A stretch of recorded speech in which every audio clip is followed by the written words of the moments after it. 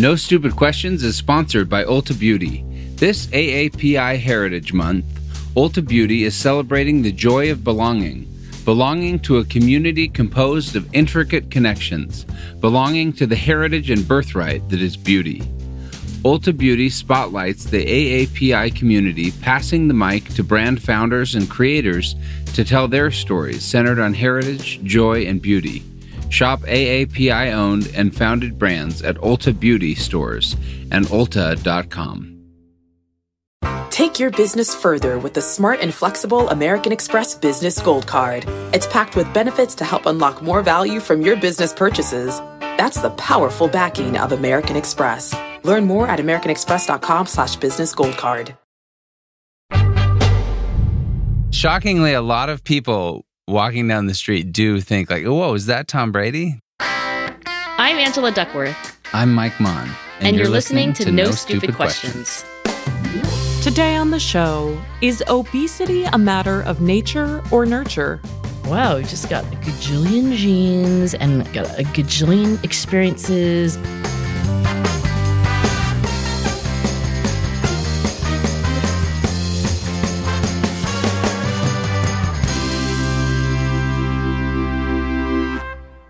Angela, I'm so excited to talk to you about today's question because it is about something that is, I think, kind of taking over the cultural zeitgeist right now. Ooh, and what would that be? Taylor Swift? It is about this new Wegovy Ozempic craze, which maybe you've heard about. There are all these people using it to lose lots of weight. Yes, I have heard of this miracle drug. Well, so here's the deal. It's sort of changing the face of obesity because obesity has generally been viewed as an issue of like personal responsibility. You don't move enough, you don't eat right, stuff like that. Right. I remember seeing these headlines like this new drug shows that it's not willpower, that really we should think about weight as a medical condition, and it's not behavior or motivation. Yeah, so the idea is that for some people, it's extremely difficult to lose weight, probably because of their biology. They maybe have this set point that's naturally higher, and this medication helps shift that set point. I mean, I've always dealt with weight fluctuation. It made me curious to know where my natural set point is or what I can do to change it. So look, is my weight totally genetic or how much does my behavior matter if my biology wants me to be a certain way? What control do I have over weight versus what control does biology have over my weight? I love this question, Mike, in part because the nature-nurture question, like how much of who I am is genetic? How much is it that I was born this way? And how much of it is nurture, like my experiences and my free will? This isn't just about obesity and weight. This is about personality and character and intelligence. And you could even argue that this is about every aspect of who we are. When it comes to weight, though, I sort of hate the idea that I'm not responsible for it. You hate the idea that you're not responsible for it. Right. Like I want to be able to say that I can change it. The reality is I should move more. I should exercise more. I should make better choices. I like the idea that I can control my own life. But I also like the idea that, oh, well, I guess no matter what I do, I can blame my genes. You know, I have a dear friend who eats whatever they want and will always remain so skinny. And that person hates that they're so skinny and they want to gain weight. So obviously... You're ambivalent because on one hand, in a way, being exonerated from weight issues by your genetic, the deck of cards that you were dealt. The idea is that, oh, wow, that kind of lets me off the hook. On the other hand, I think you have an uncanny instinct for any idea that is going to enhance your sense of agency. And that, by the way, Mike, has not gone up and down over the 10 years that I've known you. You really like to have an internal locus of control. Yes, of course. Lean very hard into what can I do about this? I think all of us have that. I mean, all of us want to be forgiven our sins or let off the hook for them and also have an instinct that we should probably take responsibility. And I think the science on nature and nurture is going to be helpful, but it's not going to be helpful in a bumper sticker way. People so often want which is it? Nature or nurture, like A or B. And if they're willing to handle a little bit of nuance, they're like, okay, fine, 70%, 30%. Well, right. That's what I was going to go to, because don't most studies show that it is more nature than nurture, but nurture is how you maximize within the range that you can change. Is that accurate or no? It's a problem in how you phrase the question. Okay. So this question of nature nurture goes back a long time, at least to the mid-19th century, when people like Charles Darwin and his cousin Francis Galton wondered, like, why do people turn out the way they do? And why is one leopard faster than another leopard? But also, why are, like, leopards faster than, aardvarks or something? Like, so, of course, Darwin and others of that time didn't have modern genetics. So I'll fast forward you to modern times and 2023. The research on this goes under the title of behavioral genetics. So behavioral genetics is the study of how genetics influences our psychological development. And the first thing I want to tell you is what's often called the first law of behavioral genetics. And that was a phrase coined by Eric Turkheimer, who's a leading scholar in this field. And I'll quote him so that I don't get it wrong. So the first law of behavioral genetics is that all human behavioral traits are heritable. Not just like height, eye color, size of your feet, whatever, right? It's my personality, whether I... Everything. I mean, we have 23 pairs of chromosomes, right? We have DNA, and those chromosomes have a code. And everything about you has to in some way be genetic in the sense that your DNA are like coding for certain proteins, and that's why you were born a human and not an aardvark. And my genes being different from your genes, Mike, are partly why I'm me and you're you. So when Turkheimer says that the first law of behavioral genetics is that all human behavioral traits are heritable, you can, by extension, just with common sense, think, oh yeah, all traits are heritable. It's so mind-blowing because if you think about, oh, I'm a happy person, I'm a grateful person, I'm a motivated person, I'm a hardworking person. All of those things are things that you can work on. And I hate the idea that like I am inherently either grateful or ungrateful. I am either happy or unhappy. But I think what you're saying is there is maybe a baseline. Like I know some people, I have this, I call him my new life coach. He's not officially, but this guy, Vinny, he's the happiest person. He's just happy. I feel like every time I see him, it's a little bit like a puppy dog. And like he makes me happy because he's so happy. I think that's probably inborn in him. When you describe Vinny, I think of my daughter, Lucy. You know my kids, and Lucy is just sunshine personified. One day she was like, Mom, it's 72 degrees. And I was like, yeah, I know. She's like, isn't that a great temperature? And I was like, oh my God. I love that so much. Who dealt you these dispositional cards? So I know what you mean when you meet people and they seem to be naturally extroverted or naturally confident or naturally gritty. And when you then hear the first law of behavioral genetics is that all traits are heritable, it does make you think, oh, okay, so much is inborn. But let me explain further what Turkheimer, if he were in this conversation, I think would want to impress people with. And that is that human development is fundamentally nonlinear and interactive. And that is another quote from Turkheimer. So let me unpack it. Human development is fundamentally nonlinear and interactive. Okay, so you are conceived when the sperm and the egg come together, and there's a little genetic deck that's dealt. And from that moment on, there are these extraordinarily complex, almost computationally infinite interactions that happen between genes and between genes and environmental influences. And it's like everything, like your mom's blood sugar on a certain day. And when you are born, who holds you first, and then who your first grade teacher is, and who you get sat next to, and whether you trip and skin your knee in 6th grade, and whether your parents take you to Spain or don't take you to Spain. So there's just an uncountable number of environmental influences that interact with all of these genes that you got dealt. And one of the things that is really hard to even wrap a human mind around, I have found it hard to wrap my mind around. It's just that because there's this soup of genes that you got and this uncountable number of environmental influences, and each gene and each environmental influence probably has a teeny tiny effect, but these effects are like not just additive, they're like interacting with each other. It's like, oh, and then this happened, and then because this happened, something else is going to happen. That's what Turkheimer means by it being non-linear and interactive.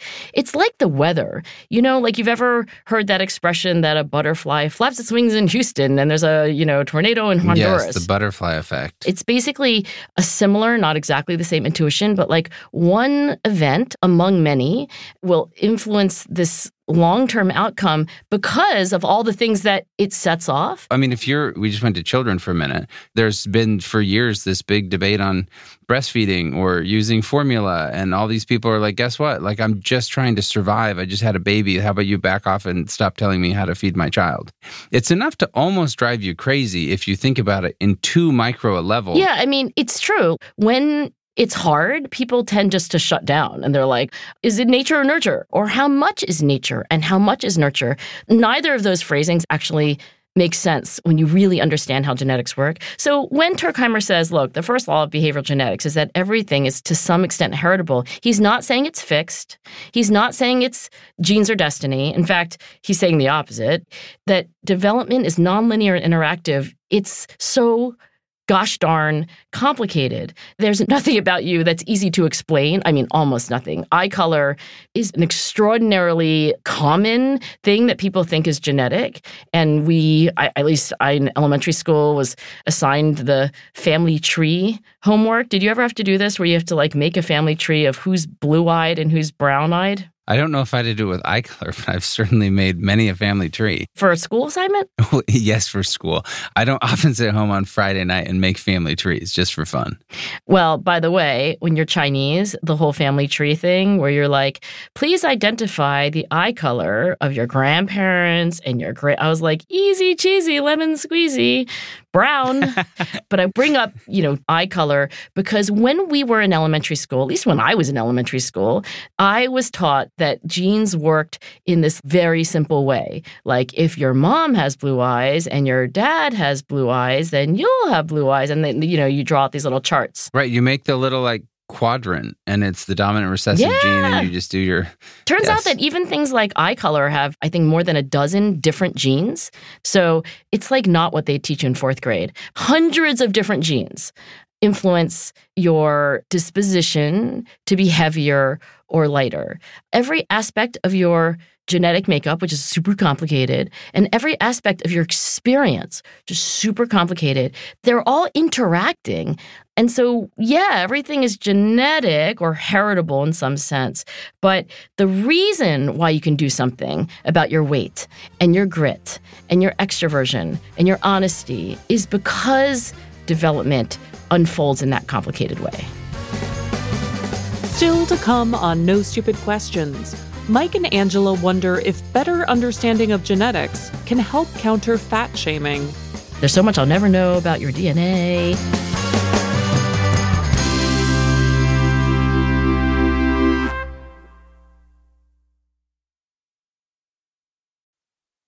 No Stupid Questions is sponsored by Rosetta Stone. Traveling is so much more meaningful when you understand the language of the place you're visiting. Rosetta Stone, one of the most trusted language learning programs, has helped millions learn new languages and can help you too. With Rosetta Stone, you'll learn intuitively. You're trained to listen, speak, read, write, and think in your chosen language. You'll be prepared for real, authentic conversations. Plus, their True Accent feature gives you feedback on your pronunciation. And with the Rosetta Stone app, you can learn anytime, anywhere, with customizable lessons as short as 10 minutes. For a very limited time, our listeners can get Rosetta Stone's lifetime membership for 50% off. That's 50% off unlimited access to 25 language courses for the rest of your life. Redeem your 50% off at rosettastone.com/questions. That's rosettastone.com/questions. Experimentation is how generation-defining companies win. But you need a reliable, rigorous system to run experiments effectively. Welcome to EPO, a next-generation A/B testing platform that helps modern growth teams maximize ROI and understand the impact of new features. Visit getepo.com/freak To learn how EPO can help you increase experimentation velocity while unlocking rigorous, deep analysis in a way that no other commercial tool does. That's GETEPPO.com/freak. Have you ever brought your magic to Walt Disney World like, hey, we came to play? Did you tip your tiara to a Creole princess or get goofy officially? When we come through, it's true magic, because we came to play at Walt Disney World Resort. Now, back to Mike and Angela's conversation about how nature and nurture shape your identity. I think it's amazing when we see how much change has been happening in the world as a whole, and that leads to this question of nature, nurture, all these things, right? I mean, when you look at just the obesity statistics, the worldwide prevalence of obesity has nearly tripled between 1975 and 2016, which obviously is not just because everyone's genes suddenly changed. That would speak to sort of these environmental or behavioral things that have come with it. And there's a lot to be said about the damage done by weight stigma or weight bias, where people who are overweight deal with a lot of negative verbal commentaries, teasing, physical assault, eye rolling, etc. You know, I think there's a dimension of this that's super interesting called genetic essentialism. What the idea is that we as human beings have a tendency, quote, to infer a person's characteristics and behaviors as based on their perceived genetic makeup. And there are two scientists who have made this observation, and their names are Elon Dar-Nimrod, who's now a professor at the University of Sydney in psychology, and Steve Heine, who's a professor of psychology at the University of British Columbia. So let me give you a little quiz, Mike. They have this scale called the Genetic Essentialist Tendency Scale, and I won't read you all of the items, but as I read you a statement, just tell me whether you disagree or agree. Okay. Even in an environment which encourages and nurtures creative behavior, a person without a genetic predisposition for creativity will still be uncreative. Oh, I disagree with that. Okay. An individual's particular behavior is not changeable if it has a genetic basis. Strongly disagree. I hate that idea. And finally, most relevant to Ozempic and this conversation about fat genes and what we can do about them, a person with a genetic predisposition for obesity is destined to be fat. I'm going to disagree. I mean, I think that obviously the likelihood is higher, but I think you're not destined to be. Okay. It's clear to me that you recognize this tendency toward genetic essentialism, but you counter it in yourself, right? You're like, I know it's not that simple. Where I want to be careful here, though, is that some people have genes that probably, you'll tell me if I'm wrong, are so maybe extreme on one end of the scale or another that I have some friends who never lift weights and are incredibly strong and toned and whatever, right? There's extremities on both ends where someone's genes are so potentially extreme on weight gain or weight loss or obesity or whatnot that there is probably very little you can do. But most people, I would imagine, fall within a range where there is at least more control. So you're thinking that for most people, they fall somewhere in between. But for the extremes, maybe those are kind of like genetic anomalies, right? I would assume so. I mean, what I don't want to do is say, because I think it is very dangerous, this whole idea of weight shaming, weight stigma, weight bias. And I don't want to say that someone who's on maybe a more extreme end, I'm not going to put all the responsibility on their head. And I don't think the science would tell us that, right? Well, you know, the first law of behavioral genetics should prevent us from saying that things are, you know, like totally under the control of your decisions. Because if it's true that all traits are genetically influenced, they're heritable, then you're exactly right that like, it is a deck of cards, and some of us inherit hands with a lot of aces, kings, and queens, and some of us are like, so what do I do with this, like, two of clubs? Right. But one of the reasons I got into the complexity just now is that when it's a lot of genes that influence one of your traits, it's less likely that you can point to your really muscular friend and say, like, it's just genes, because that really suggests that, like, he inherited a deck of many, many, many, many genes that we're all tilting in the same way. And again, I'm not saying there aren't people who are genetically lucky and genetically unlucky, and you're so right. That should help us not stigmatize. But just because they're on the extreme doesn't mean it's genetic.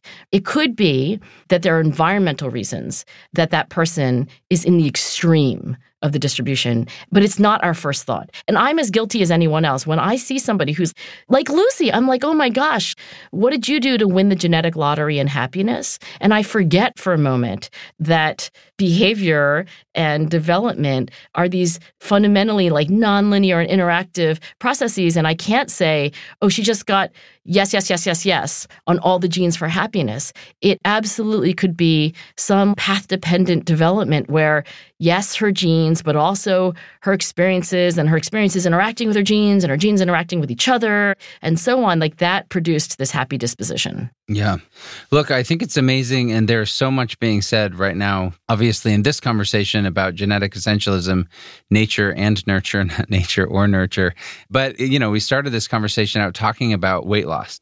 So, look, we would both love to hear from our listeners about your experience with weight loss. Do you think that your genetics made it harder? What would you modify about your situation? So record in a quiet place with your mouth close to the phone and email it to nsq@freakonomics.com, and maybe we'll play it on a future episode of the show. I'd love to share with you a little story about Bill Maher, who is a late night host, and James Corden, also a late night television host, recently retired. But back in September of 2019, Bill Maher on his HBO show talked about fat shaming, and he basically said, fat shaming needs to make a comeback because some amount of shame is good.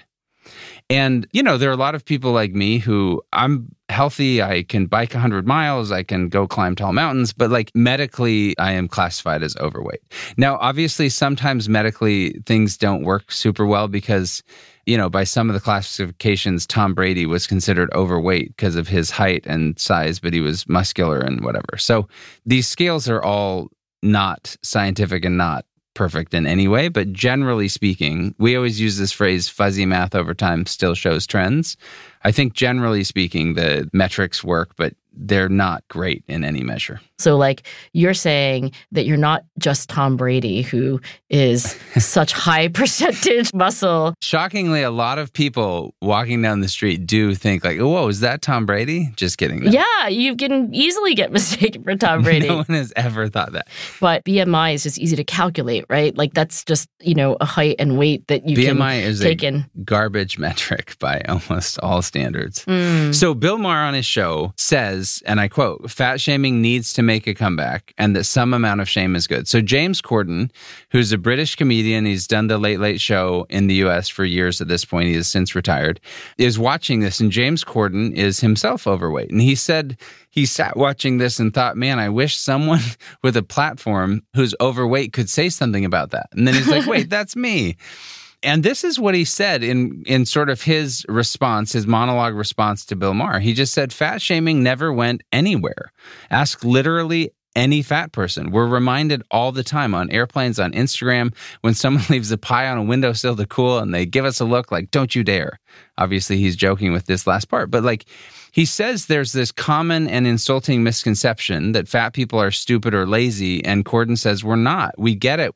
We know being overweight isn't good for us. He said, I've struggled my entire life trying to manage my weight. If making fun of fat people made them lose weight, there would be no fat kids in school, and I've had a six-pack right now. And he ends by saying this to Bill Maher. He says, when you're encouraging people to think about what goes into their mouths, please just think a little harder about what comes out of yours. Oh, that's a really good phrase. I think perhaps dragging you through the mud of understanding what nature and nurture really are and making us who we are. I mean, look, I don't know if it's as good as what you just said, but I hope it prevents us from shaming anyone for anything. You don't know about the uncountable number of environmental experiences they've had. You sure as hell don't know their full genotype and what those implications are. So maybe, and this may be naive, but maybe at least appreciating that we're all really complicated. And it's just not a simple thing about, you know, you were or weren't motivated. You do or don't don't care about your weight. You do or don't have fat genes. Like, it's super complicated. And what I do know is that I have to order lunch today. So what intentional decisions can I make? So, nothing about Ozempic to me made me think differently about nature nurture. That had no bearing on this like foundational, complicated question. It is settled. Nature versus nurture is the wrong question. How much nature, how much nurture is also an oversimplified question. The answer is nature and nurture in a very, very complicated, nonlinear, interactive way. And whatever your genes are, you always have something that you can do. And at the same time, whatever you do, you're always going to have your genes. I think the thing that's been most motivating to me in terms of losing weight, I had a really good friend, Michael Katz, who just came to me years ago and he said, I care about you and I want you to be around for a long time. So I want you to take better care of yourself. And that to me was a really powerful external motivator that he wasn't shaming me. He was saying, I care about you a lot. I want you to be here. It's like the opposite of shame in a way. Right. Because it was this caring approach to it, I took it as he wants to help me. He wants me to be better. He wants me to be around to be an uncle to his kids and everything else. And that had a really powerful effect on my desire to not only believe that I could do something about it, but that I was going to get up and do that. I mean, this may be a bridge too far, but I'm going to walk over it and see if it holds up, which is that I think really understanding the complexity of how we become who we are, really having some grasp on the fact that, like, wow, we've just got a gajillion genes and got a gajillion experiences and they all interact with each other. I do think it brings you to a more enlightened place where you can say to yourself and someone else, like, there's so much I don't know about you. There's so much I'll never know about your DNA. And I do know that I care about you. I want you to be here. And maybe I also know that you have some control over what you do, and I have some control over what I say. This episode was produced by me, Rebecca Lee Douglas. And now here's a fact check of today's conversation. Angela says that mapping out the eye colors of her family tree was, quote, easy, cheesy, lemon squeezy, because all of the members of her Chinese family have brown eyes. She likely meant to say easy peasy lemon squeezy, a phrase which reportedly came from a 1950s British commercial for the lemon-scented soap Squeezy. That's it for the fact check. Before we end today's show, let's hear some thoughts about last week's episode on self-compassion. Hi, my name's Logan. I don't have a great answer for the question of how I show myself compassion in chaotic times. I'm still working on that. But I do think there's a lot of benefit to having a conversation with your friends about the kind of things you say to yourself. I decided to ask one of my friends / coworkers if she feels she's very self-critical. We had a really nice conversation about it, and towards the end, I mentioned to her, like, I have the tendency to come home from work and think about something dumb that I said or a mistake that I made and say to myself, like, oh, you f***ing moron. And she looked at me and said, I would punch somebody who said that to you. Honestly, it made me tear up in the moment. But since then, anytime I think to myself, oh, you f***ing moron, I stop myself halfway through and I think about that conversation. That was listener Logan Thompson Desa. Thanks to him and to everyone who shared their experiences with us. And remember, we'd love to hear your thoughts on the nature-nurture debate, especially how it relates to characteristics like weight. Send a voice memo to nsq@freakonomics.com, and you might hear your voice on the show. Coming up next week on No Stupid Questions, do you have imposter syndrome? God, I am overrated. People are going to find me out. That's next week on No Stupid Questions. No Stupid Questions is part of the Freakonomics Radio Network, which also includes Freakonomics Radio, People I Mostly Admire, and The Economics of Everyday Things.